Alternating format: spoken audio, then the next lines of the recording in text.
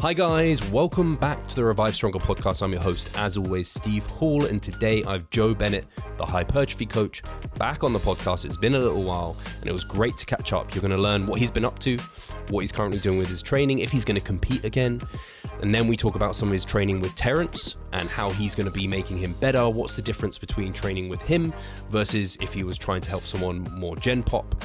And then we dig into some of his kind of background behind biomechanics, where his kind of early influences were and what he deems kind of the current space within biomechanics in terms of what's happening on social media and where he's coming from and trying to help educate people and what people can take away from that. I think it was a really interesting and great discussion with Joe, so definitely enjoy this.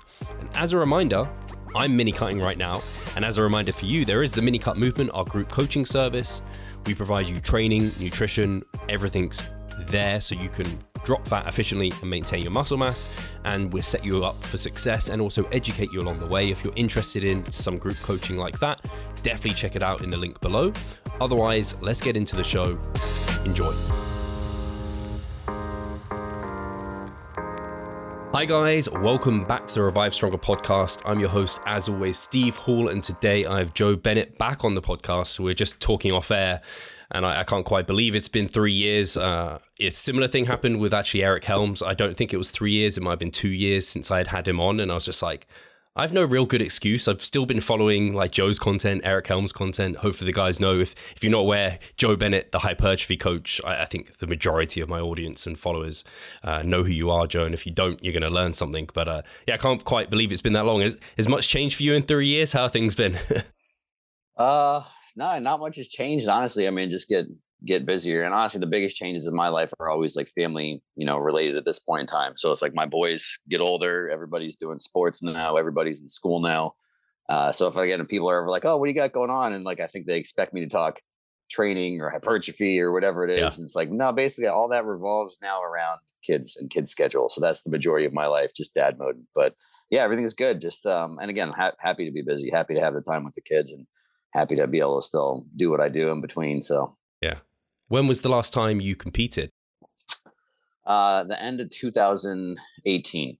Okay. Yeah. So it's been a bit. It's I'm retired. I get people asking me that still every once in a while. Are you going to compete again? I'm like, no, I just want to try and look good all the time now and be healthy and all that stuff. Do you put training on the back burner therefore, or is it still quite a big kind of driving factor? I mean, it's honestly, it's kind of, I guess, good. And I guess there's not really any bad to it, but my training pretty much revolves around Terence. So everybody doesn't know Terence Ruffin. I've been doing his training since 2017 or something. And a couple of years ago, he moved here basically just to train. And so honestly, it works out great because there's very few people like, a lot of people, I've had people at various times ask me to help them with programming and things like that. And I'm like, I can help with that a little bit, but I was like, I'm like, right now, if you look at the programming that Terence and I do often, I'm like, things of course change, but the benefit is I'm just here with him in person, it's those very, very subtle things that actually make a difference in my opinion at his level. So my training revolves around training with him. So pretty much whatever his training is what my training is. And then the only thing that I really modify is just volume compared to what he's doing. So no, training's still a big, and I love training. I mean, I'm definitely mentally better with it now than I used to be, because like before I would definitely say it was, borderline obsession, to the point where like so much of my life revolved entirely around that. And it's one of those nice things now where it's, and I always say too, I mean, somebody should write some books and we could have some therapy coming out the other end, but it's like so weird for me because the entire, my entire adult life, my entire puberty life on, I was basically trying to get bigger. Period. I'd have periods of losing some body fat or whatever, but it's like, I'm just trying to get bigger with my training. And it's just like, you don't realize how much that obviously occupies a lot of things, because obviously it's outside the gym stuff. And so as soon as I was like done, like basically done competing, and then realizing, okay, well, what body weight can I like move and feel good at and I'm healthy at? And then it's like, all right, now what do people do now? They just work out to maintain. Like, what's that like? It's been a couple of years coming to terms with that. But overall, it's good. Where it's like I love training. I still enjoy training, and it's nice too to just have the training in of itself, and not necessarily this goal of I'm going to be Jay Cutler at some point in time. I was 15 years old. I was convinced I could be Jay Cutler or Jay Cutler size, and even once the realization that wasn't going to happen occurred, you're still kind of I'm trying to move in that direction, and so now it's just it's nice. I enjoy training. I enjoy the training hard, and it's easier for me to prioritize other things, obviously. And some of that started from a business standpoint, and now big time is family. But I can totally relate to that because I recently had an active rest. So I took a couple of weeks away from the gym, and I was like, man, I have so much time. And then just eating at maintenance and not worrying too much about my food and like nutrient timing and things. It was just like, oh, that's nice. Yeah. And I can just imagine not having to be like you probably were before, very focused on progressive overload, beating numbers each week and that sort of thing. Whereas now I imagine it's less of a like. Yeah, it's nice to just be able to like, hey, here's what happens. I mean, I'm still like, and that's nice too. I'm still very, I'd say like very religious and structured with like, I still write everything down and I still track everything. Yeah. And I think that's important for people as well too, because I always joke I'm like naturally a hard gainer. So the reality is I think my body would like the easy default would just shift into an endurance athlete. Like we don't need this muscle anymore, and it just starts to kind of fall off. So, I like to have that, same as anything in life, some accountability and structure and things I'm looking at. But now it's much more like awareness, where it's like I can actually I have periods of time where I can have some progression. But it's just like now, like the stars literally have to align. And it's so funny how I can see it's like if I actually get 8 hours of sleep, I don't miss any meals. And then it's all of a sudden like in the gym, I'm like, oh, look, I got an extra rep this week compared to last week. But if if I'm kind of just lots of times I hover around like 80% of maybe what I should be doing, then I'm like, hey, look, everything just kind of maintains where it's at, which I'm also fine with. So yeah, it's like, it's nice when I can have some things happen where I like really, again, prioritize my recovery, things feel good. And then the gym performance just kind of follows. But at the same time, I'm not, like you said, it's not like I'm like beating myself up. I don't have bad sessions. Like I go in and what happens is what's supposed to happen. And then I still just enjoy that as well too. It's funny. It doesn't bother me to lift a lot of the same weights over and over at this point in time. It just kind of is what it is. Yeah. No, I was thinking about it as well in terms of like, we know the literature on how much how much you need to do to maintain muscle mass. Yeah. Like so much less than what you needed to do to get there. And then to keep growing, like the diminishing returns once you've got a decent amount, it's just like, it sucks the life from you. But I was also like, once you get more of that, like it's kind of like earning a lot of wealth. Like once you got to a certain point, it's easy to maintain that, but the work above that's really hard. But when you get above that, you're setting yourself apart from the pack. It's kind of the same with like muscle mass. Once you get above the point of which where a lot of people get to and they kind of plateau and it's too much work, once you get above that, it's like, wow, you kind of set yourself apart. Yeah, for sure. Yeah, and that's nice too. Like I'll have times like, again, from the time constraint standpoint, my gym that I train at full time is literally down the street from me. But I'll have times I'm like, all right, today I literally have like a half an hour.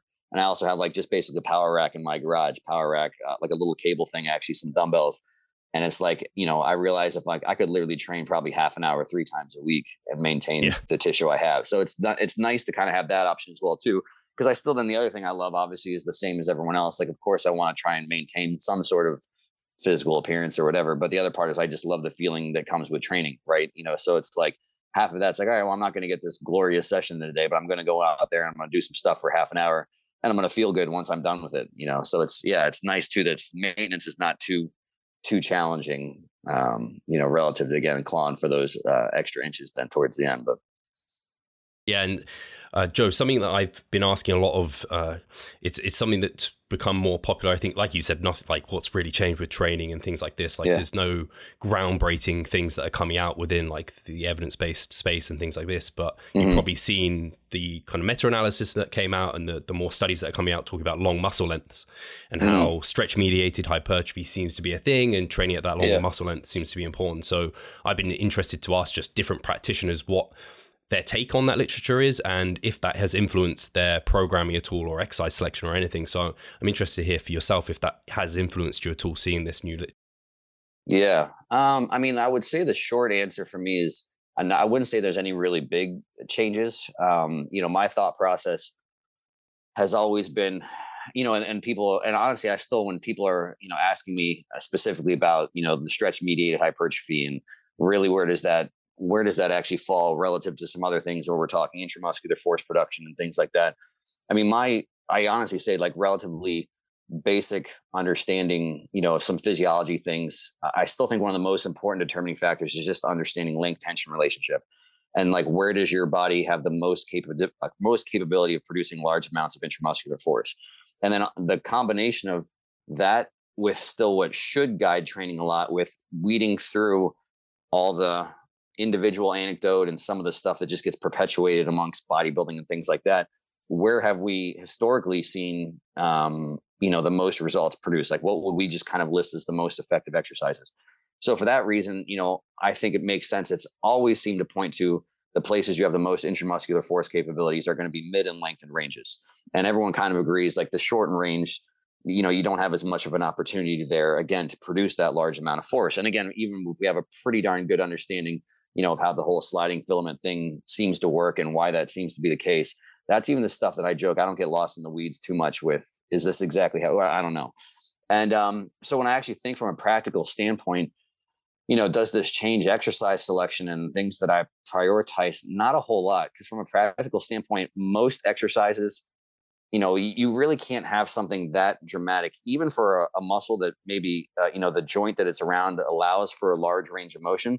There's really not that much of a separation of, I'm going to really bias the short range here, the mid range, and the lengthened range. Realistically, in training, you kind of just have the lengthened and the shortened. And then, those ends are going to pick up one area or the other in the middle as well, too. And so if we look at the things that I think historically are the best mass builders, they are exercises that overload the lengthened and mid range. And so if we look at almost any muscle group, that's the case. If we look at quads, if you're going to say, you said this ahead of time, we don't need to go to a gym. I don't need a study to say there's one guy moving the bar up and down 12 inches at the top, Mr. Quarter Squatter. There's one guy moving the bar up and down 12 inches at the bottom, which nobody does because it's too hard.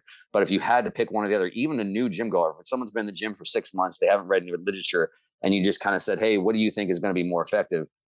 I mean, most people I think would gravitate towards, oh my gosh, that guy's just going where it's hard. So one, yes, it's harder from an actual, joint torque standpoint, but also I think you're just training and overloading the ranges where anecdotal, we know you just grow muscle.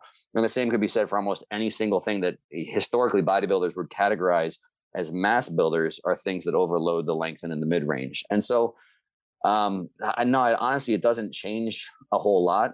And because we still don't really know exactly what to do.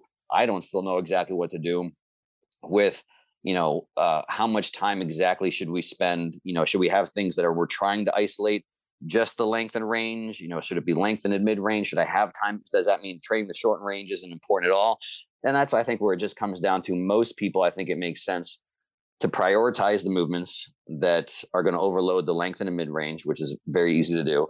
And then from there, the rest is kind of just coaching preference. And we're really just making educated guesses, taking the individual person. Like, again, that's the whole point of, if you had somebody brand new, how would you choose your exercises as well, too? You've got one, maybe two exercises, a body part, if that.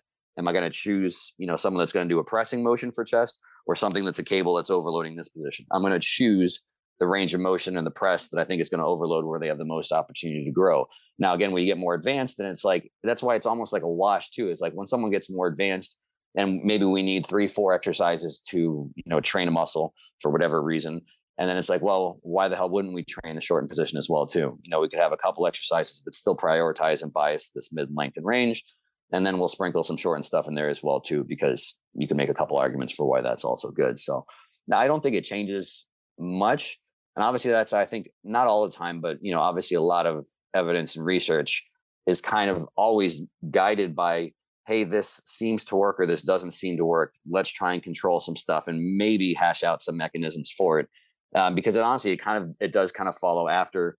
We do know that this produces results, or these produces results, or this seems to produce results. But again, just the nature of everything in the world, in our sport, no different when you have genetics, outliers, drugs, and all sorts of other things, and trying to control for 8,000 things out of the gym.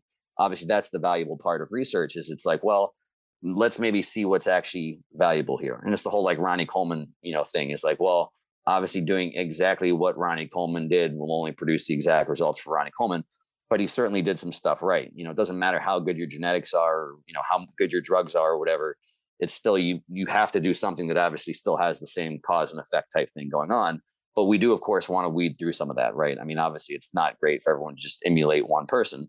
But yeah, so I don't think it's really changed a whole lot for me. But it is, all that stuff is interesting. I like when I'm reading more about like mechanistic type stuff, like honestly, for me, that's like, it's just like, oh, that's neat. It's not something, again, I get too caught up in the weeds on, but I do always like to, obviously, I joke with people that are really good at that stuff.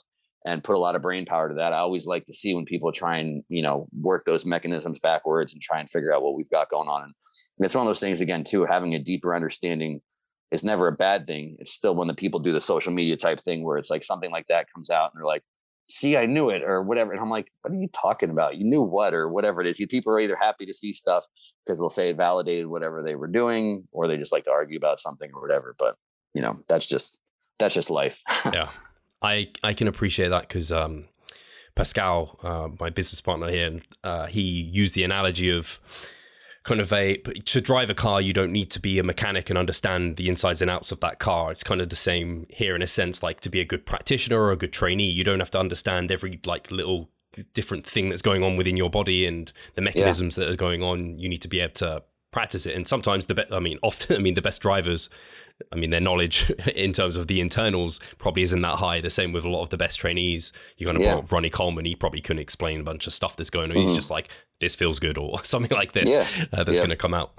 And like you said, what people are doing within the gyms, like the bodybuilders, that's driving the research. Like it needs that to kind of then help confirm some things or disconfirm. And like you mentioned, it seemed to confirm a lot of what kind of bodybuilders prioritize in terms of like feeling the stretch and going deep in movements, and then that producing maybe like more of a pump or that soreness that they're kind of looking for.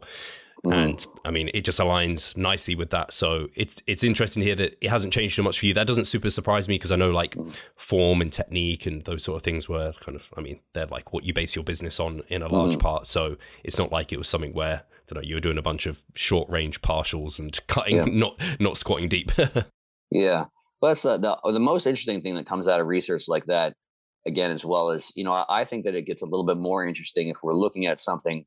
Again, if we're looking at a muscle and a joint we're training that does cover a large range of motion, the thing that is interesting about that is when we get into the discussion of, with things, is it more effective? Because there's basically three things at play there. And people do have this discussion point, which again, I do say is interesting.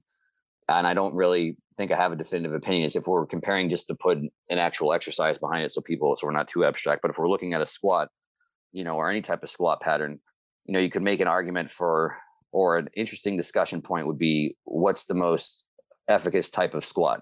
Would it actually be more efficient to just stay in so we take just a squat, just a straight linear loading pattern, just a bar on your back or a hack squat, whatever, and say, would it be more efficient to actually go full range of motion for 10 reps or 10 reps in just the bottom half? And the funny thing why that's interesting to cover is you make two arguments there is like, one, the bottom half is it that we're just staying in the length that seems to be the most effective. And then also the loading is completely different in that range as well too. So even though the loading pattern of the machine is linear, the profile as far as joint torque is not. So it's also the same spot that's being, arguably you're staying in that's the most effective. It's also overloading that position as well too, because of the, the larger increasing moment arm to the bottom. So like which of those two would be more efficient? And then again, that's where I kind of come, I don't want to say my argument's not my argument, but again, where how important are profiles? So saying the whole thing of like, okay, well, if we obviously know if we're comparing just a linear loading squat, like a hack squat with no bands or anything, we do know that the bottom is most effective. Again, just in this hypothetical world, if I could only do the top half or the bottom half and I had to program someone, you would choose the bottom half, and everybody would, unless they just want to argue for the sake of arguing. But then again, what's the comparison of what would be the efficacy of just the bottom half compared to the bottom half and the top? And then you get to the discussion of profiles as well too. Well, what's the benefit then of having something where the loading pattern is not linear to try and match the fact that, the joint torque is not linear as well either, and to try and offset that. So that's stuff where I don't think we have definitive answers. And even lots of times when I make the argument for profiles, it's my argument's always, because people talk about full range of motion, which I do think is important, but I have a hard time getting away from, if I'm going to train an exercise and go through the range of motion, why wouldn't I want to attempt to match every point in that range of motion to what my body's capable of doing? And that's where I think it's an interesting thing. I just say this is kind of my bias. I think that I haven't had that argument necessarily disproven. And then I would also, so again, that's, I think if there's something really interesting from a practical standpoint, it would be looking at the differences basically between those three things, and what, if there would be one more effective or less effective. And the tough part with research with that kind of stuff as well too, is again, there's just way too much stuff to control for. Because like in reality, we can make the argument, even if we did say one was more effective or more efficient, or just even something as simple as more stimulus, that's hard to control too for who we're actually then testing that on, because we all know in the industry, again, more stimulus is not necessarily better.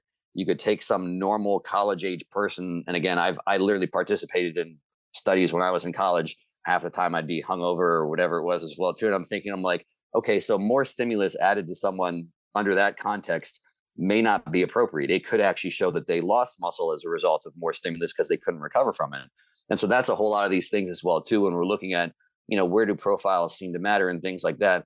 Some people, they really don't matter much at all, especially your normal population, really. And then the argument, if it is efficiency, they matter for a more advanced population. But then really, again, how you would actually show that, okay, this more stimulus translates to more muscle, I think would still be individual dependent as well too. So I find all that stuff very interesting. And I think that's where some of that research, where it's like, okay, like again, like, because obviously there's some of that partial research. And so is a full leg extension or the partial leg, whatever it is. And all that's like, again, it's the same thing when people jump to conclusions based off of that. I'm like, we don't know anything. It certainly is interesting though. If one study shows, hey, this partial worked better than this full. But again, there's still a lot of things that aren't even controlled for, in those studies to really try and figure out what the hell's going on. But I do find all that interesting. Yeah, it's funny you mentioned doing the partial part of the range of motion for the squat, because Milo Wolf, who I've had on the podcast, he did the like meta-analysis for all of the kind of studies looking at range of motion. Yeah. He is currently conducting his own N of 1 study on himself, where he is squatting in a Smith machine, just the like bottom portion of that.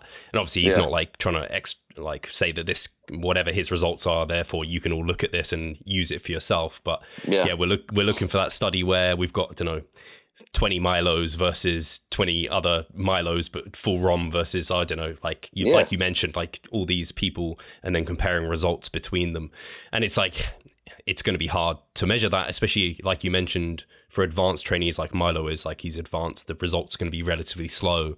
Yeah. And sometimes I wonder if you auto-regulate things like based off like what you're seeing in the gym, your results, and like you have fairly complementary programming, you're not just like all lengthened or all short or what have you, it kind of works itself out where, if you're doing more in the lengthened range, you probably do less set volume total, but then probably you're more fatigued, so you can't do as much as the guy who's doing maybe a bit in the short, bit in the lengthened, and overall the results are the same for you.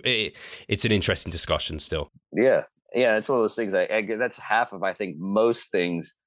I think with people that actually we're obviously into this stuff more than a normal person. Yes. But then also actually are into training more than a normal person. And again, I really feel like some of it's almost like, again, we know the answer is both will and can work, right? I mean, that's the answer for sure. It's like, I don't care what anybody says. I don't need a study or whatever. If someone says, hey, you just squat in the bottom half and you go from 10 reps using 135 to 10 reps using 315 only in the bottom half, you're going to get bigger. And the actual funny thing is, I don't know if you remember, well, I'm sure familiar with him because he owns the supplement company Steel now, but Jason Ha is a retired pro bodybuilder. He's in my area. So when I was, coming up as a trainer and was kind of getting into bodybuilding, I kind of actually thought I was never going to get into bodybuilding. So kind of just observing it from the outside. And it was for people like him. Like he literally trained at the gym that I trained at when I wasn't working often, like a hardcore bodybuilding gym in the area. And when I saw him and I are the same age. And I just remember, like, I had these experiences all the time of like, him and I are the same age. And I was like, we're not the same. And so I was like, maybe this whole bodybuilding thing, competing anyway, is not for me. But anyway, the funny thing is he used to train like that. He would only train in partial ranges of motion. And honestly, if you ever looked up his old training video, people used to like look at him and be like, what the hell is this guy doing? And he literally was talking about back then, he's like, and I don't remember if he had any reasoning really for the mechanism or whatever. Some of it I know was anecdotal, but he was a pretty smart guy. But he was just saying that's where all the effective, stimulus is. He's like, so he literally would train. If you look at most exercises he did, he would move the actual object in his hand, his leg, whatever, would move it like 6 inches. But it was always in the hardest spot. So if he would be doing like an incline barbell press, he was freakishly strong too. He'd have, 365 on there and just be doing reps just in the bottom half. He'd be squatting 5-6 plates on his back and staying just in the very bottom until he did a failure point and rack it and whatever. And so it's like, again, purely anecdotal study of one. I mean, it was like, you look at him like, oh yeah, that worked. It definitely worked well for him. But I say that's an interesting thing because people kind of talk about that. And I was like, I do know a handful of people that have done that at periods of time. And, where they would, again, he would argue it was more effective. And I was like, well, it certainly worked for you. And again, from pure anecdotal, it's certainly the hard part as well, too. So, For sure. No, it's very interesting. And I don't know, some people will argue, I don't know if you've thought about this, that it won't, like it doesn't apply to some muscle groups. So some muscle groups respond better in the mid short position. Do you have an opinion on that? Again, that's why half of it is I come back to and again, I'll be the first person because so some of these things, it's where I like to follow, other people I consider research people, because like some of it is like, it's honestly interesting to me, but it's certainly not like a passion for me. So when people are, stuff where people are talking about the research that shows this effect with stretch mediated hypertrophy, and then we're getting into different muscle groups, I'm honestly not 100% well versed in all of that and what it says. Again, because when I've actually kind of dug in, or I'm like, okay, this is the study, and let's read what this person who I trust and whatever their opinion on the study and what it showed, condensed versions. I don't think there's a single study that I've read start to finish. But for me, it still always comes back again, I don't think obviously we could completely separate out those mechanisms, right? If again, it really comes from, there's the stretch mediated hypertrophy thing, and there's this large amount of intramuscular force thing. Regardless of the stretch mediated hypertrophy thing, I still think every muscle group has the biggest opportunity to produce intramuscular force in those mid and lengthened ranges. And again, I think the couple things where there's been a lot of times I've seen people talk about where muscles have a strong external appearance of force production in the shortened position, but that doesn't change the length tension relationship thing, where people talk about how strong the glutes are in fully shortened position.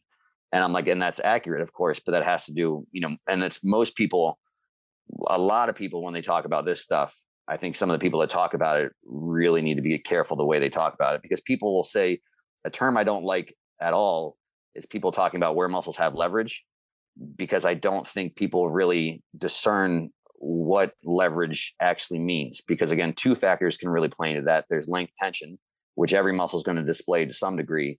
And then there's the internal moment arm things. And both of those things are what make up an external expression of strength.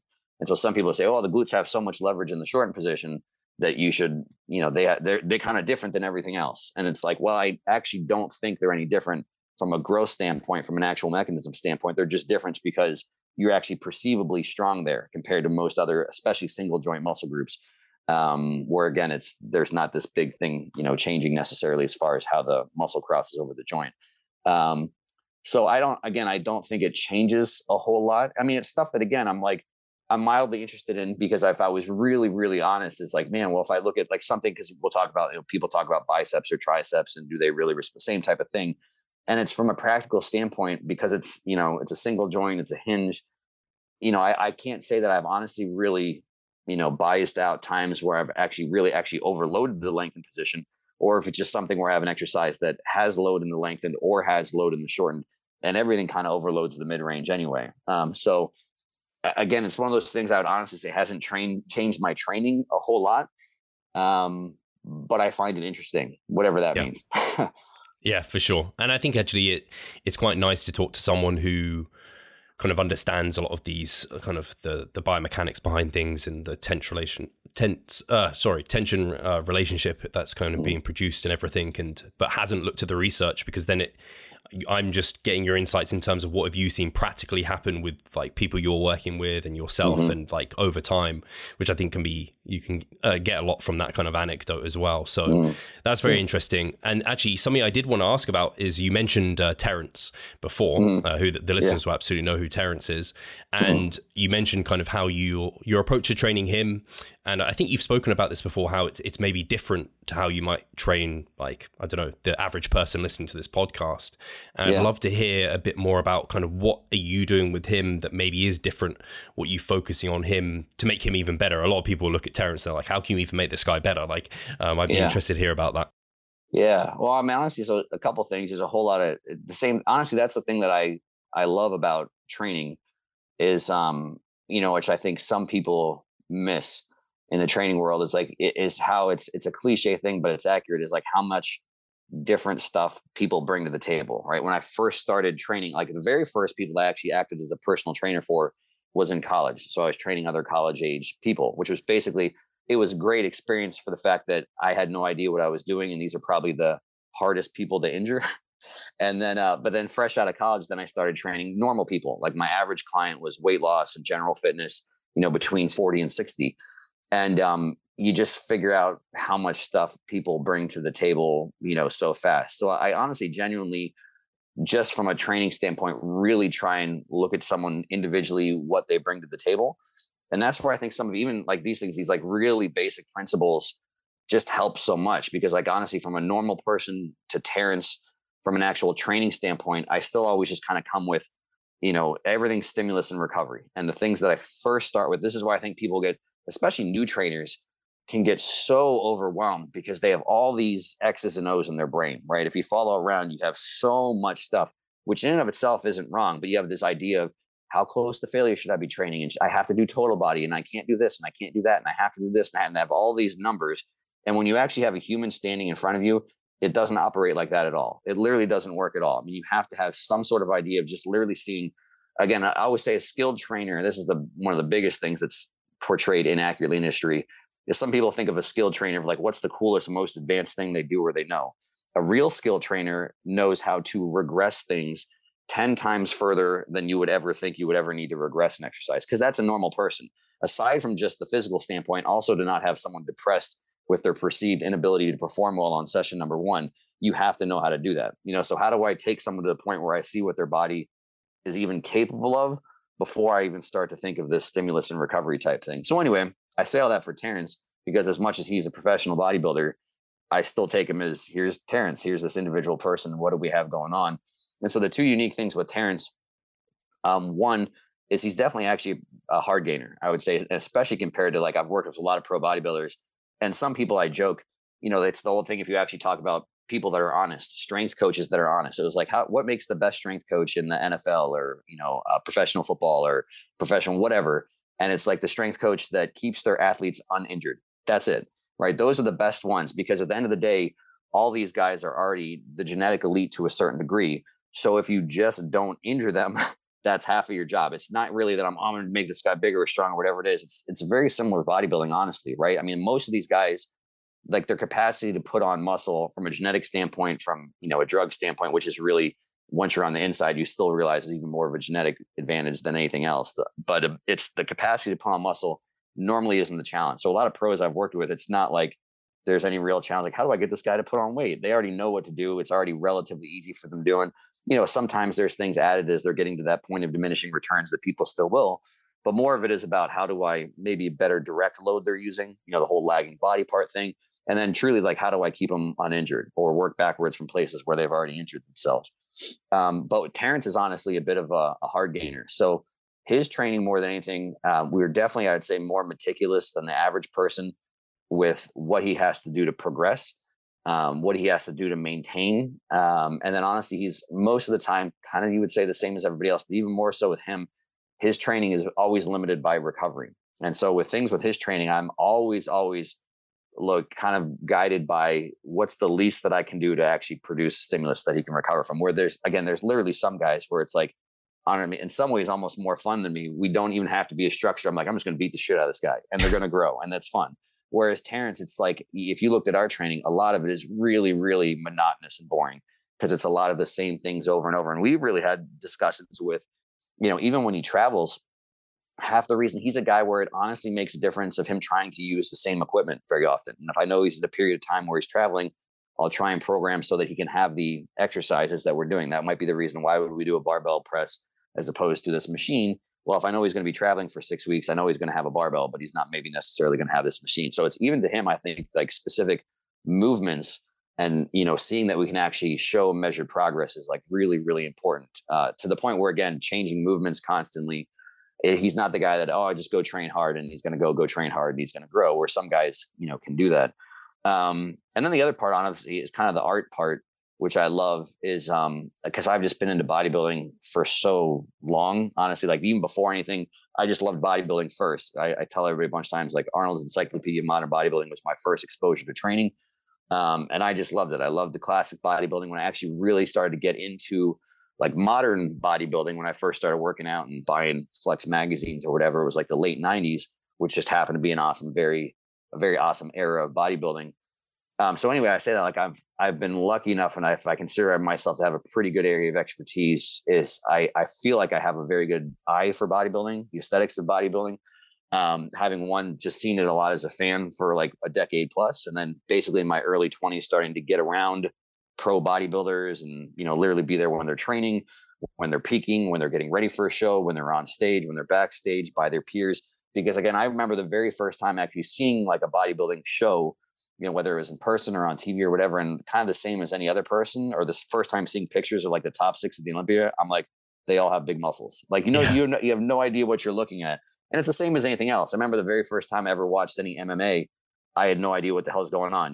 If you know, not that I'm well versed in that, but after you watch it for a couple of years, you at least have some idea what's going on. Like the first time you see a guy, it's got another guy's back and they're just sitting there moving half an inch at a time to a normal person, you're like, what the hell is going on here? I'm so confused.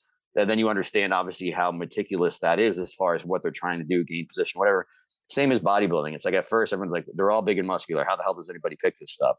And so anyway, the fun part, which would definitely be different for Terrence than I can comfortably say probably any human on the planet, is he does arguably have the most balanced physique in all of bodybuilding. So it really is, kind of splitting hairs at this point in time of what I think is actually needed for him to improve. And for the most part, the things that him just being a bigger version of himself now, like he's at the point now where his biggest opportunity now is to, be basically 5-6 pounds above the weight cap and actually just have to cut some water to make weight, because this was the first time where he was literally just a couple pounds over the weight cap, had to go, run up and down some stairs for, half an hour, come back and make it. Whereas now the next time, if things go well, we need to have him have real tissue that's pretty significant above that, actually have to pull some water, which his other coach will handle, and to make weight. So it's mostly just a bigger version of himself. Yeah. But we still have little things that we're fine tuning where you understand in bodybuilding, like a default for like amateurs, I always say, if you're kind of ever looking at yourself and you're like, what do I bring up? If you actually feel like you're pretty balanced, the first 2 body parts I always say are back and legs, because back and legs, one, they're the things that win bodybuilding shows pretty much without exception. Every single Mr. Olympia in history has had an amazing back and amazing legs, where I can actually pick through, every single Mr. Olympia and say, not only did this body part maybe lag a little bit, it was actually bad on this person or bad on this person or bad on this. Not the case with legs and back. Those, relatively speaking, if they match each other, can never be too big. And luckily for Terrence, those are kind of strong points for both of them. So it's one, I'm never afraid of those getting bigger because they won't ever throw things out of balance. And then from there, it's like little stuff that's honestly comes down to my opinion and the judge's opinion of what looks better. And again, because his back is so big, because his delts are so big, we're always trying to bring up his arms. Because his quads are so big, there's certain body parts for him and his spot, the way he is now at this point in time, his arms could never be too big. His hamstrings could never be too big. Even though they're both what I would consider very good body parts relative to him, we can still always kind of try and maybe bring those up relative to other things. So Terrence is awesome, man. He's a lot of fun to train. Aside from, obviously I like to hang out with him because we wouldn't train. I'm sure he wouldn't train with me if he didn't want to hang out with me either, despite whatever services I could perceivably provide. But we both get on well because we're both pretty even temperament. I mean, that's the joke, is like when we're training, half the time we're just talking about bullshit. I mean, talking about culture and random things. And yesterday I had a buddy of mine come and train with us, and we talked about Marvel movies and, the oncoming, AI apocalypse that's going to occur and things like that. So, just normal stuff. And then, but it's like the funny thing is when we get into at this point in time, I don't need, it's funny, we have somebody come and train with us at some point. Neither of us need a whole lot of input. In general, the less input, the better, so if I'm giving him something during a set, for most things, it's like one small thing to focus on. It's, get this from here to here, think about this to this, just to make sure he's getting that every part of it looks the way that I want it to look. And then occasionally there's exceptions where it's like, you're doing a set of hack squats or something, or leg press, something that, the form's there, not as complicated as some other stuff. Then I might yell something stupid at him every once in a while. But for the most part, just we're fine talking, being normal, being even. And then when it's a set time, we turn it on and just kind of go back to it. Yeah. And then I honestly, I do enjoy the challenge. Everything about him is fun because he is a challenge to train, to keep putting on muscle. And then also he's a challenge where it's like, if you get a guy that's perceivably perfectly balanced already, how do we improve upon that? And so it's fun for me from a practitioner standpoint, and it's fun for me from a bodybuilding fan standpoint as well too. I mean, things do kind of get normalized sometimes, what you do every single day, but every once in a while, I'll joke, because again, if somebody gets to come and train with us or whatever, halftime, even when Terrence is getting ready for the Arnold or the Olympia or whatever, then afterwards, every single time after we train, he poses all through his off season. And especially as we're getting closer, obviously I want to have eyes on him, see how he's looking, communicate with his coach that's overseas. So obviously I can let him know firsthand, what things look like. but it honestly is like another Tuesday for me. And then like, we'll have somebody come and they're just like, oh my gosh, Terrence posing. I'm like, I do remind myself still, it's not completely lost on me, but even though it's normal, arguably I get to watch, who could go down as the best poser of all time, just casually posing in my gym, after we train some days. So that's why I joke. I mean, obviously I love what I do for a living. And for that reason, because it's so much stuff comes together, because few people have taken the profession as serious as I would say that I take it. Just as from people, totally missed 10 years of my trainer development as a trainer, as a training manager, as an educator prior to using social media. But then also they missed a whole bunch of me just being a huge bodybuilding nerd and fan. And so the fact that I get to have those things combined all the time is awesome. But obviously, especially with somebody like Terrence, it's freaking great. It's awesome. Do you not see the progress you would like? Are you sick of writing your own programs? Or perhaps you need some accountability in order to stick with a plan? Then it's time to start working with us. We at Revive Stronger offer a truly personalized coaching service. You'll get more than just an email with some macros or random cookie cutter program. With Revive Stronger, you will be the center of our attention. You will receive your own fully individualized training protocol alongside a customized nutritional strategy. We create the coaching around your needs, wants, personal preferences, and your own unique lifestyle. Every single week, we delve into your program in order to make appropriate adjustments so that we get the most out of your time and the best possible outcome. We help both female and male athletes to seriously change their body composition by adding more muscle mass and decreasing fat tissue. No matter if you're a competitive bodybuilder or just want to look better, if you need help with your progress and taking your physique to the next level, our coaching is for you. It's time to make a change. Sign up today and let's revive stronger. Really cool. And I think part of what draws me to both yourself and Terrence is your personalities, in that you seem very grounded. Again, you don't take yourselves too seriously, and it's really nice to see. And I'm not aware of another Olympian apart from Terrence who has he is adrift with like science, evidence-based practice. Like he keeps eyes on it. I know he's listened to the podcast sometimes.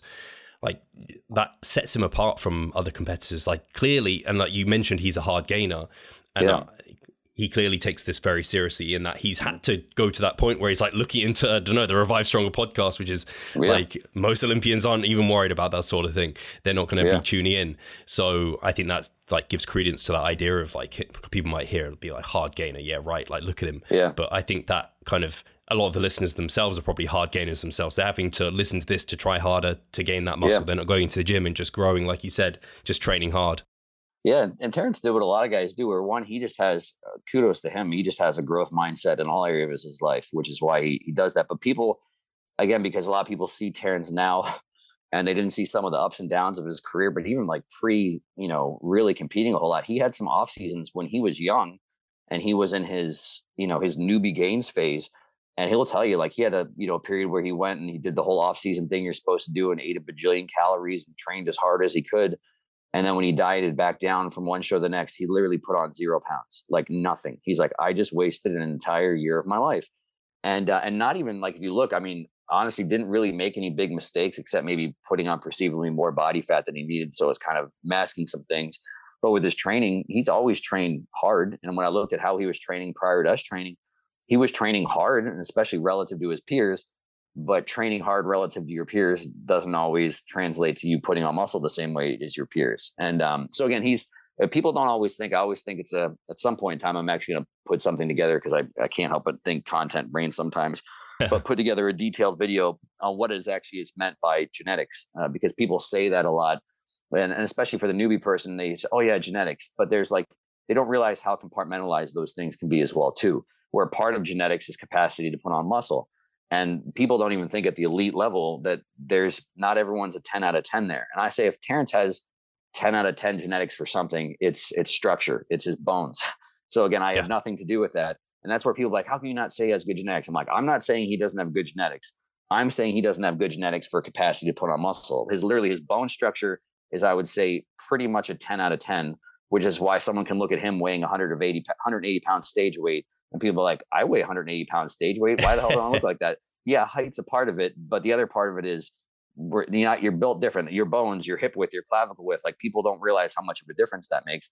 And even when we look at things like muscle bellies, I'd say from a muscle belly and shape of his muscles for the most part, he's probably an 8 or 9 out of 10, so he's got a lot of great things genetically going for him from a bodybuilding standpoint. Of course, I'm not saying he's not blessed, and in some ways the genetic elite, but those things are, really separate capacities or separate components of what, go into making up genetics, in the bodybuilding world.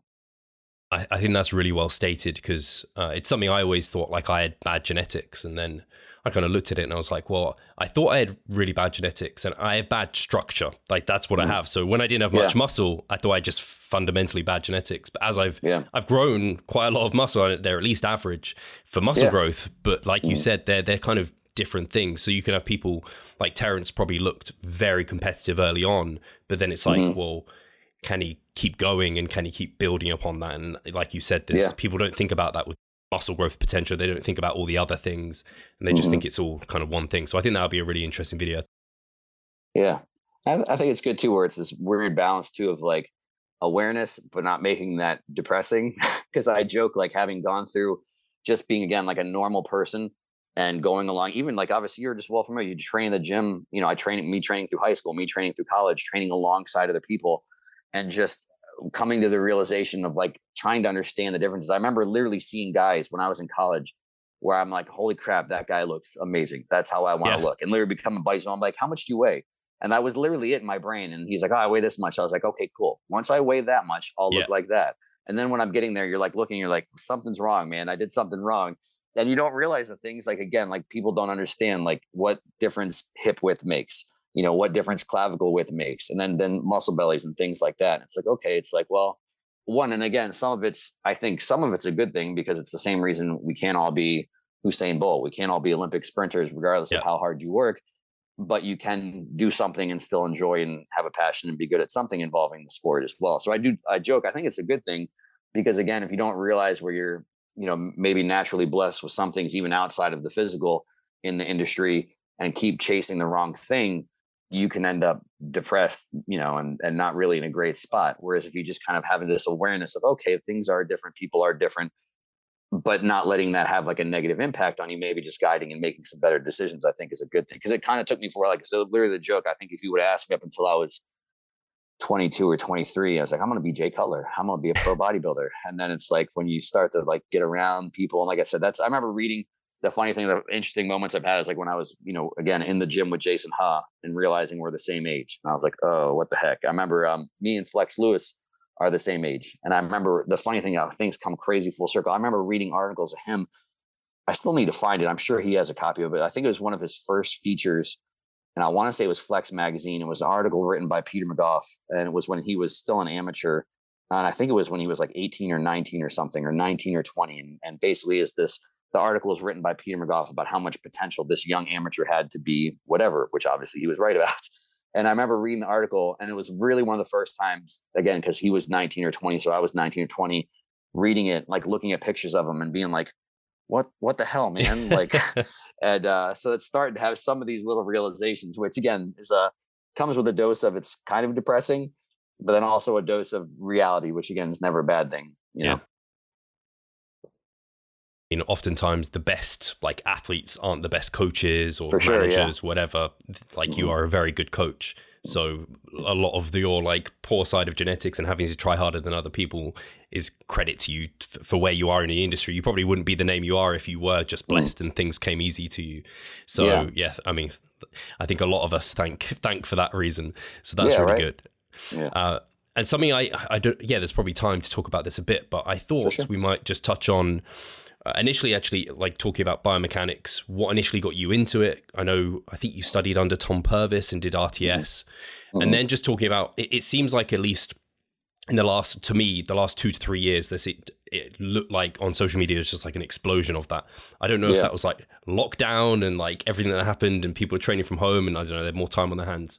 But I'd be interested to hear about, your kind of background there, and then the way you've seen it evolve on social media, and maybe some of your takes on that. Because I think I have sometimes been rubbed the wrong way with some of the stuff I see on social media, and then I have seen some of your takes on it, and I'm like, this is really refreshing, because it's like not done in a way that was, I guess, turned me the wrong way. It felt more nuanced and more kind of well balanced. So I'd love to hear a bit.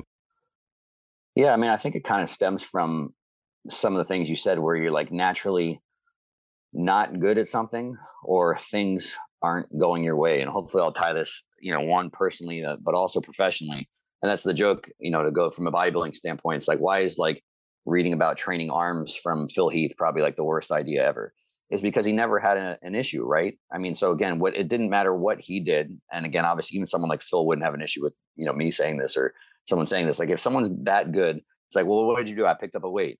And then what? Oh, I picked it up. And then like the next day, my biceps were bigger. And then I picked it up again. And then they were bigger. And so it's like, if someone doesn't actually have, the same as anything in life, if you don't ever come into an obstacle, you're not going to create any solving to get around that obstacle. And especially if you're just one person, right? So if your goal is to be Mr. Olympia, and at least from an arm standpoint, you had no obstacles the entire way from your first time picking up a barbell to whatever, what are you going to have to offer to somebody else? And again, that's not a knock on them because obviously there's still a lot of things that had to be done to make that occur.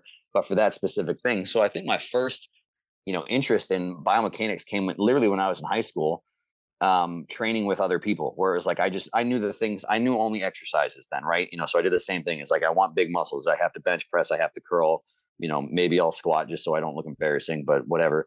And so you had this notion of these things that you had to do. And I had this very vague idea of like, bench press for chest and curls for biceps. And, somehow if I move my arm this way, something's going to happen with my back. But again, honestly, like the joke is like, I don't think we didn't have as good information then. It was a lot of, monkey see, monkey do, and then some really basic understanding of how things work. But I really didn't have any idea of how things worked right when I started.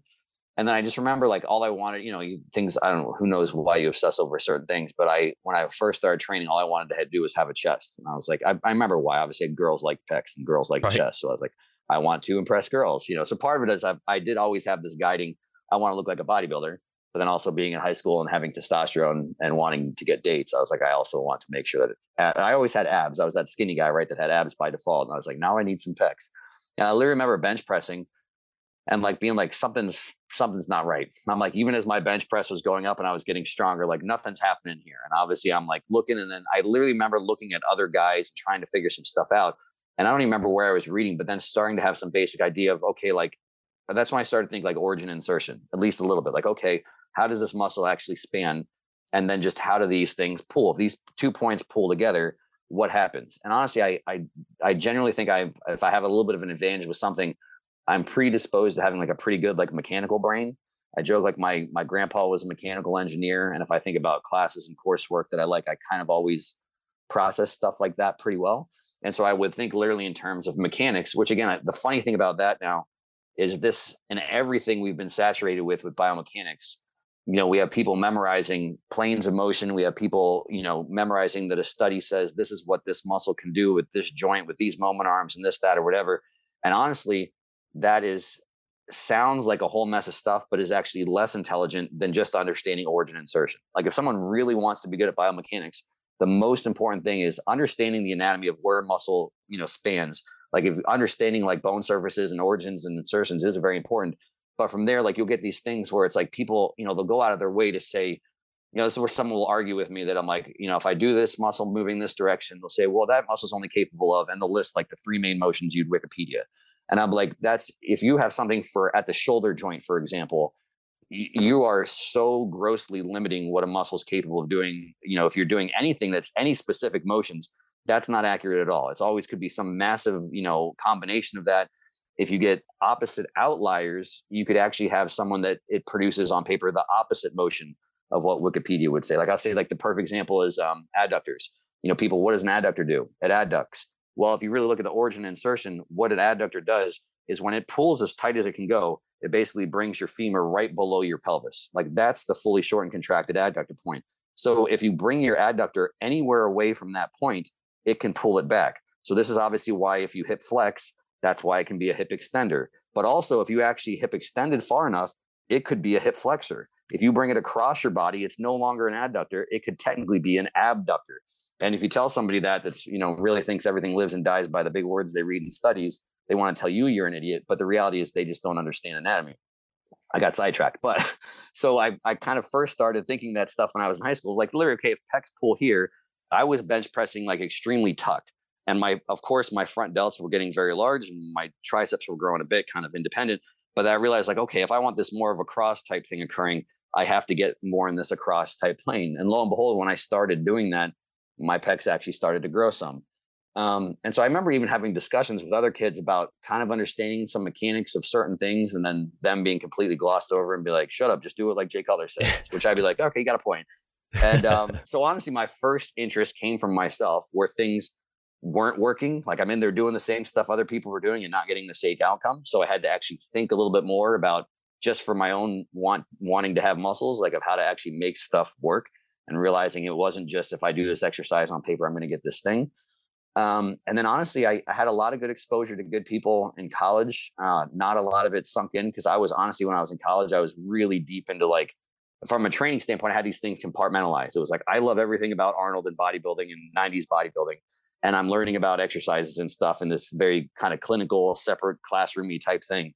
And I got around a couple good people that bridged those for me a little bit, but I had so many emotional barriers to wanting to be open to learn. Because again, I was just obviously 20 and full of testosterone and thinking that I knew what I was doing. And so I didn't get as much out of college as I probably could have. The tail end was when I first started, like first 2.5 years, I didn't learn anything of value that I could have.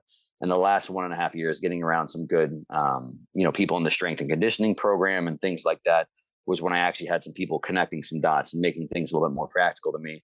And then when I got training in the real world, I was just inundated. I always honestly liked learning. I always wanted this, had an idea just to be better. And some of it obviously is being a trainer, or some of it was even competitive with my peers, like mostly in a good way. And so when I first got into training, like I was very, very into the business side, but I was also very into the education side as well too. And I honestly, there were so much stuff. So this was starting when I was actually training the early mid 2000s, 2005, 2006, when I was first starting to train people. There was so much crap out there, even from like Smart Place. There was so much different information. Like this is really, I think, when like functional training was at its peak, and how that applies even to normal people. And, smart people were trying to basically kind of take a dump on anything remotely like bodybuilding related. And so I got around a whole bunch of, went through a whole bunch of different education from a whole bunch of different people. And I started to have lots of obstacles with clients, so I was having things where you're doing stuff. And again, kind of getting back to like almost thinking like, I have to do these exercises and these things on paper, or these whatever.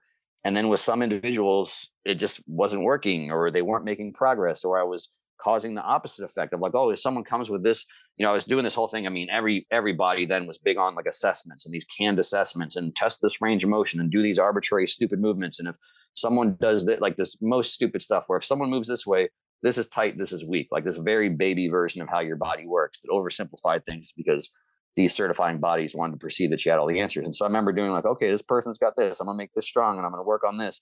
And then there were tons of times it just didn't work at all, or made things worse.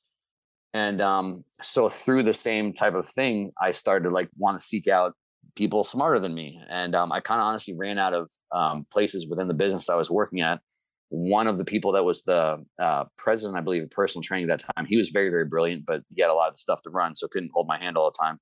He knew Charles Poliquin personally. And so he said, go take some of his stuff. So that was the first thing I actually got into from a training standpoint, was Poliquin stuff. And then right around the same time, I was introduced to RTS and Tom Purvis. And so that's, Tom Purvis is the stuff that clicked for me 100% more than anybody else, where it's the same thing that would deter people coming into that certification was the thing that actually appealed to me, is because I was you come from other bodies, some 3 or 4 letter certifying bodies, and they give you all this stuff in a can. It's like, do this assessment, find these things, then here's these things that you do. And it was like, here's all the answers to do all this stuff.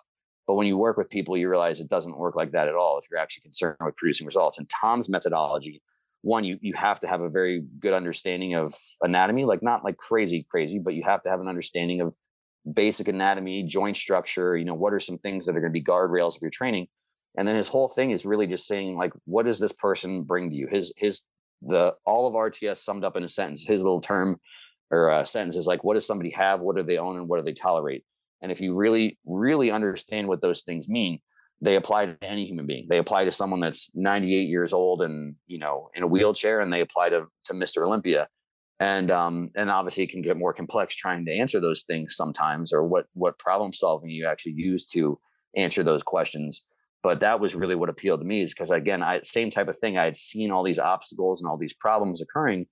and I wasn't finding answers from other places. And, it was going through his type of stuff where it actually required some thought process, required addressing the individual, and was much more of a problem solving thing than I think what a lot of other certifications and things go through, is like just a having all the answers type thing. And even if you talk to any physical therapist that's a good physical therapist, they'll tell you the same thing about physical therapy school. Everything's canned. It's like you read about what the diagnosis is on this page, and here's the protocol, step 1, 2, 3, 4, 5. And it's like, there might be this shred of a decent idea there, but it doesn't help anything when working with the individual at all. So I think if there is a problem with, I don't know, like biomechanics and the way that things are now, is people like the subject and the subject matter, and they like a lot of those solutions and things that have been created, but they didn't actually go through the process of, they haven't actually perceived necessarily obstacles that you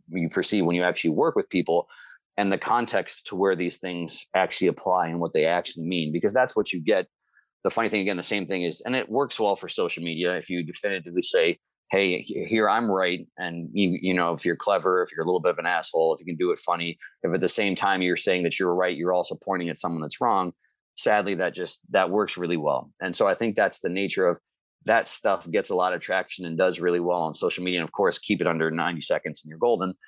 And but if you actually work with people, like I said, you're leaving so much out. And that's where, honestly, when these people speak very, very definitively, eventually, and we've seen this because this is the weird thing that's happened over the past couple of years. I feel like, some people did a lot of that stuff.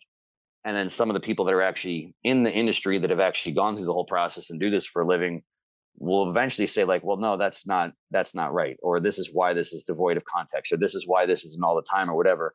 And eventually when these people are pressed for more information or more answers, they don't have them there. And I think a lot of people, like, the funny thing is, like, it's a tough thing. I mean, obviously, like, when I do squats with somebody, I don't credit whoever I did squats with. Right. So there's this weird thing in the industry where everyone, you want credit. People want credits for this, or I made that up, or I made this up, or whatever. And there's been a million times I feel like I've done something I haven't seen somebody do before, and then somebody else does it. Yeah. All right, who cares? But we do have this thing where, I mean, I'm very happy, and it's half the reason I put stuff in my profile. It's like, I've learned from a bunch of people. This is where I've gotten a whole bunch of these tools. I will happily credit people all the time for lots of things, and especially like someone like Tom Purvis and RTS, like, that has by far had the biggest impact on everything. And the thing that's great too is, like, someone like Tom, I don't like to speak for him too much, but he wants to give people these tools. So again, he would, if someone actually gets it, there would almost be nothing that'd be like, hey, I stole this right from Tom Purvis. But like, no, Tom is the one who gave me the framework to actually start to use my brain. And then if you use those brains properly, then you come up to a lot of solutions yourself with various things. So the only thing that it's not great, because overall more information is not bad, but I think a lot of people are just, they're taking that, to be honest, from people that are, okay, some of these people have worked with people and they use these principles and they create the solution. People just take that and then they post it, and it's, the solution might actually seem intelligent and have a good reason for it. And then not really, I don't know what the appropriate way to get credit is or give credit is or whatever, but like these people learn from social media, which is a weird thing to me. Like, it's literally whether they say it or not. I mean, I know the bodies that are out there, I pay money all the time to go and learn from them or whatever. But some people literally learn all their stuff from social media, which is all the surface end result of this stuff. And then just kind of say, like, that's how they're an expert now. So there is some negative stuff that obviously that goes along with that I don't love. I don't really know for sure what the great answer is for it, or if it's all bad or it's all, but it's the same as anything else. It does create some problems. Again, like I said, short of context, short of application, not giving people the whole picture. But then some of it is good as well too. Like, that's where there's, like, people unfortunately don't have discernment, where it's been, because people do stuff like that. I honestly think it polarizes things more, where you get the joke, you get the optimal crew, which again, if someone says, hey, you're the optimal crew, it's not said in a good way. Whereas then you have people, because of that, like, I don't want to be associated with that. Then I'm like the hardcore crew. And I'm like, man, like, I feel like we're going back to where we were 10 years ago, where you're starting to get this spot in the middle where it doesn't have to be hard, where it's, especially if you're a practitioner, if you're telling people to do things, you should have a reason why you're doing it. And a deeper understanding's, it is never a bad thing. It's the same reason if I was training Phil Heath and he came to me and said, hey, here's what I do for arms, and it was skull crushers and straight bar curls, I'd be like, how are your elbows? And he said, they're fine. then good. His arm day will consist of skull crushers and, straight bar curls. And I might make him aware of, hey, you might not have pain now, but maybe 10 years, we might have that conversation, fine with it, good, and carrying on with our life. And, so it's one of those things where people now will take things out of context where it's like, they don't actually have this is all good or this is all bad. But when you have somebody else that comes, you have another pro bodybuilder and their arms don't grow or whatever, and they say, I'm doing Phil Heath's workout. It's nice to have some things where if you understand the principles and basic understanding of anatomy for certain body parts, alignment, if we get into this profile thing, this person might need a more, a more targeted way to overcome that obstacle. So again, knowledge in and of itself isn't bad because it can help you create solutions. But at the same time, it's not just people painted as this black and white thing. So it's not, and the only good thing I'll say too is we do have a ton of bodybuilders now that I think genuinely realize, okay, you can actually just work your ass off. You can do some of these perceivably hardcore bodybuilding things that have existed for decades. But at the same time, you don't have to be so married to that stuff that's like, oh, my elbow feels like it's going to explode from doing these skull crushes, but I have to do them because everybody does them. It's like, no, hey, look, do this. Here's a cable thing, whatever. And you're like, oh, wow, this cable thing doesn't hurt my elbows. Cool. It's like, well, what if I get really strong at this? Will my triceps get big? Yes, they will. And your elbows won't hurt. Okay, sweet. I'm going to do that. And this is where you get guys that they're still doing all this hardcore perceived stuff. And like, why are you doing that cable thing? It's like, because it does the same thing, except without wrecking my elbows. So it'd be nice if we could have that little middle ground exist where people realize it's not a right or wrong thing. Any of this additional knowledge, any of this optimal stuff, it's good to be able to create those solutions when they are needed, but those solutions aren't needed by everyone all the time. And anything outside of those solutions isn't also inherently wrong, so that's the whole deal with that. I think I summed it all up, right? Did I leave anything out there? Yeah, you really did. It's so interesting. The longer I'm in this kind of industry, the more you see these camps. For a time, it was like, I don't know, failure versus non-failure or high volume versus low volume. And as always, is somewhere in the middle is like the answer that you want. So it's like this hardcore crew versus like optimal, whatever. So like you said, it's definitely in the middle. And actually it kind of brings me back to that analogy I mentioned in terms of like, it's like you were driving different cars and you're like, oh, I don't understand why this one works differently to this one. You went and learned about kind of the inside, the mechanics of the car or whatever. And now you can drive different cars. And now it's kind of like someone who's read the textbook of mechanics, but has never driven a car is now then black and white saying some extreme things like, I don't know, this doesn't work or you should avoid this. This is terrible. And it's like, I can see why they're driven towards that. And this is just social media and why you probably shouldn't use that as your base platform for learning because black and white statements get like the clicks and the likes and they get that feedback and then it just drives them more down that route. And that's why I end up hating about it. But at the same time, we have to kind of play that game, but not in the same way, which is why I appreciate your content and what you're doing because you don't go down that route of, it almost feels like selling yourself out. It just would never be right to you in the way you're trying to kind of educate people and help. Yeah. Thank you. I appreciate that. Yeah, I'm trying. I literally had this joke yesterday. I think we're talking with Terrence. It's like you do a post about, I think someone else I was talking to. It's like, you do a post where you're going to say, okay, I want to say this, one statement. And it's like, I've got this thing that I can do with a video. And this is the joke. You can never make everyone happy on social media, right? You do a 1 minute video, when someone complains that it's, too short, you do a 5 minute video and somebody complains that it's too long. And that's the choice. If I do a 90-second video, I'm choosing to say, hey, here's this thing. I say as much as I can about it. And even if I cover it 90%, I'm leaving out these, different application outliers or whatever. You post that video and then everyone complains about those things that you left out. And I was like, believe me, I get it more than you do, but you guys don't take more than 90 seconds, except maybe this one person that complained. So then you're like, all right, you know what? I'm going to do a whole video. I'm going to cover this whole thing. And then you do this 5 minute video where you're covering 99% of the whole topic then one, nobody watches it in the first place because it's 5 minutes long. So everyone's like, I can't watch that. They swipe past it. And then the person that does watch it watches to the end and they say, that was too long. That was too wordy. Just get to the point. And you're like, all right, great. Nobody's happy. Good. So that's just something where it's not worth getting upset about because that's just the nature of social media. But that is the balance that I think a lot of people are trying to play that really want to help is like, all right, I get that this is a vessel and we're trying to meet the demands of the users of this vessel that I'm grateful for. But at the same time, I'm also trying to, keep some context with what we do as well too. So yeah, it is a challenging thing. It's definitely not easy to do. Yeah. I know Tom's talked about it. I believe I watched some of his videos. He talked about like sound bites and how they're like not useful at all, where you just hear bits of information. And it's like, it just isn't useful unless you hear learn the whole, like you read a page from a book versus reading the whole book or the whole chapter. Yeah. It gives you context and further understanding. And that sounds like where you're coming from with some of this biomechanics that's being, I guess, spread, is like, it isn't picking bits and pieces and whatever sticks and is getting attention. Whereas you're trying to kind of bring it back and be like, let's kind of bring it back to what we know and kind of the basics of what we understand. Is something you mentioned as well as using kind of very complex language, whereas I like, again, your content, you kind of simplify it to as complicated as it needs to be. You don't just pick very kind of hard to say like words and things, because that's because you know it well, because you can say it in a way that the kind of lay public can understand, versus, again, if you say it very technically, it makes you look clever, but do you really know it as well as the person that can say it very simply? So yeah, again, we've been speaking for over an hour, so I should probably close it here. Thank you for taking the time, Joe. It's been great catching up. We're going to have to make it less than 3 years next time. If people want to kind of see more of your stuff, I know you've got YouTube, you've got Instagram, where should they head? Yeah, I mean, Instagram is probably my most consistent content place. So, Hypertrophy Coach is just the handle on Instagram. YouTube, I'm hit or miss, but I've got a ton of stuff on there. So if everyone wants to you can tolerate more than a 90-second video, that's the place to go for that.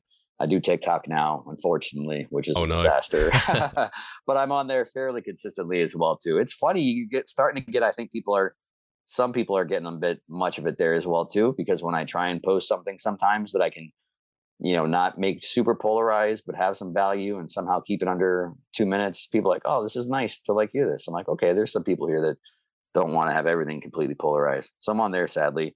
And then I have an app as well too, for the people that are the super nerds that want some deeper education, do programs and stuff on there as well too. That's what the app is for, which is, available anywhere you can get apps, Hypertrophy Coach and hypertrophycoach.com, all that good stuff. But yeah, dip the toes, and Instagram is my place where I'm most consistent with content. If you're not familiar with my stuff, check it out there first to see if you will tolerate it. And then you could always go down the rabbit hole with the other platforms, if you're interested. But thank you again, Joe. I'll make sure that's all linked below so you guys can check it all out. Yeah, thanks for having me on. I appreciate it, Steve.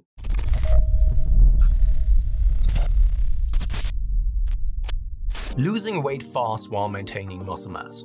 Sounds too good to be true, doesn't it? It isn't though. It's reality, and we know how to do it, and we will help you achieve this. The Minicut Movement is an 8-week fat loss program to make you lose a huge chunk of fat while maintaining muscle mass at the same time. We will support you from the beginning to the end so that you see the results you would like to and come out of it much stronger. You'll receive a fully automated spreadsheet that is based on your nutritional needs. You can choose between 6 different male and female training templates. Over 30 videos will guide you through each and every single step of the Minicut so that you're getting the most out of your journey and that you always know what to do. But the best thing is that you can start whenever you want. The Minicut Movement is open 24/7. So if you want to learn more or you're ready to sign up, hit the link in the description below. So let's revive stronger together.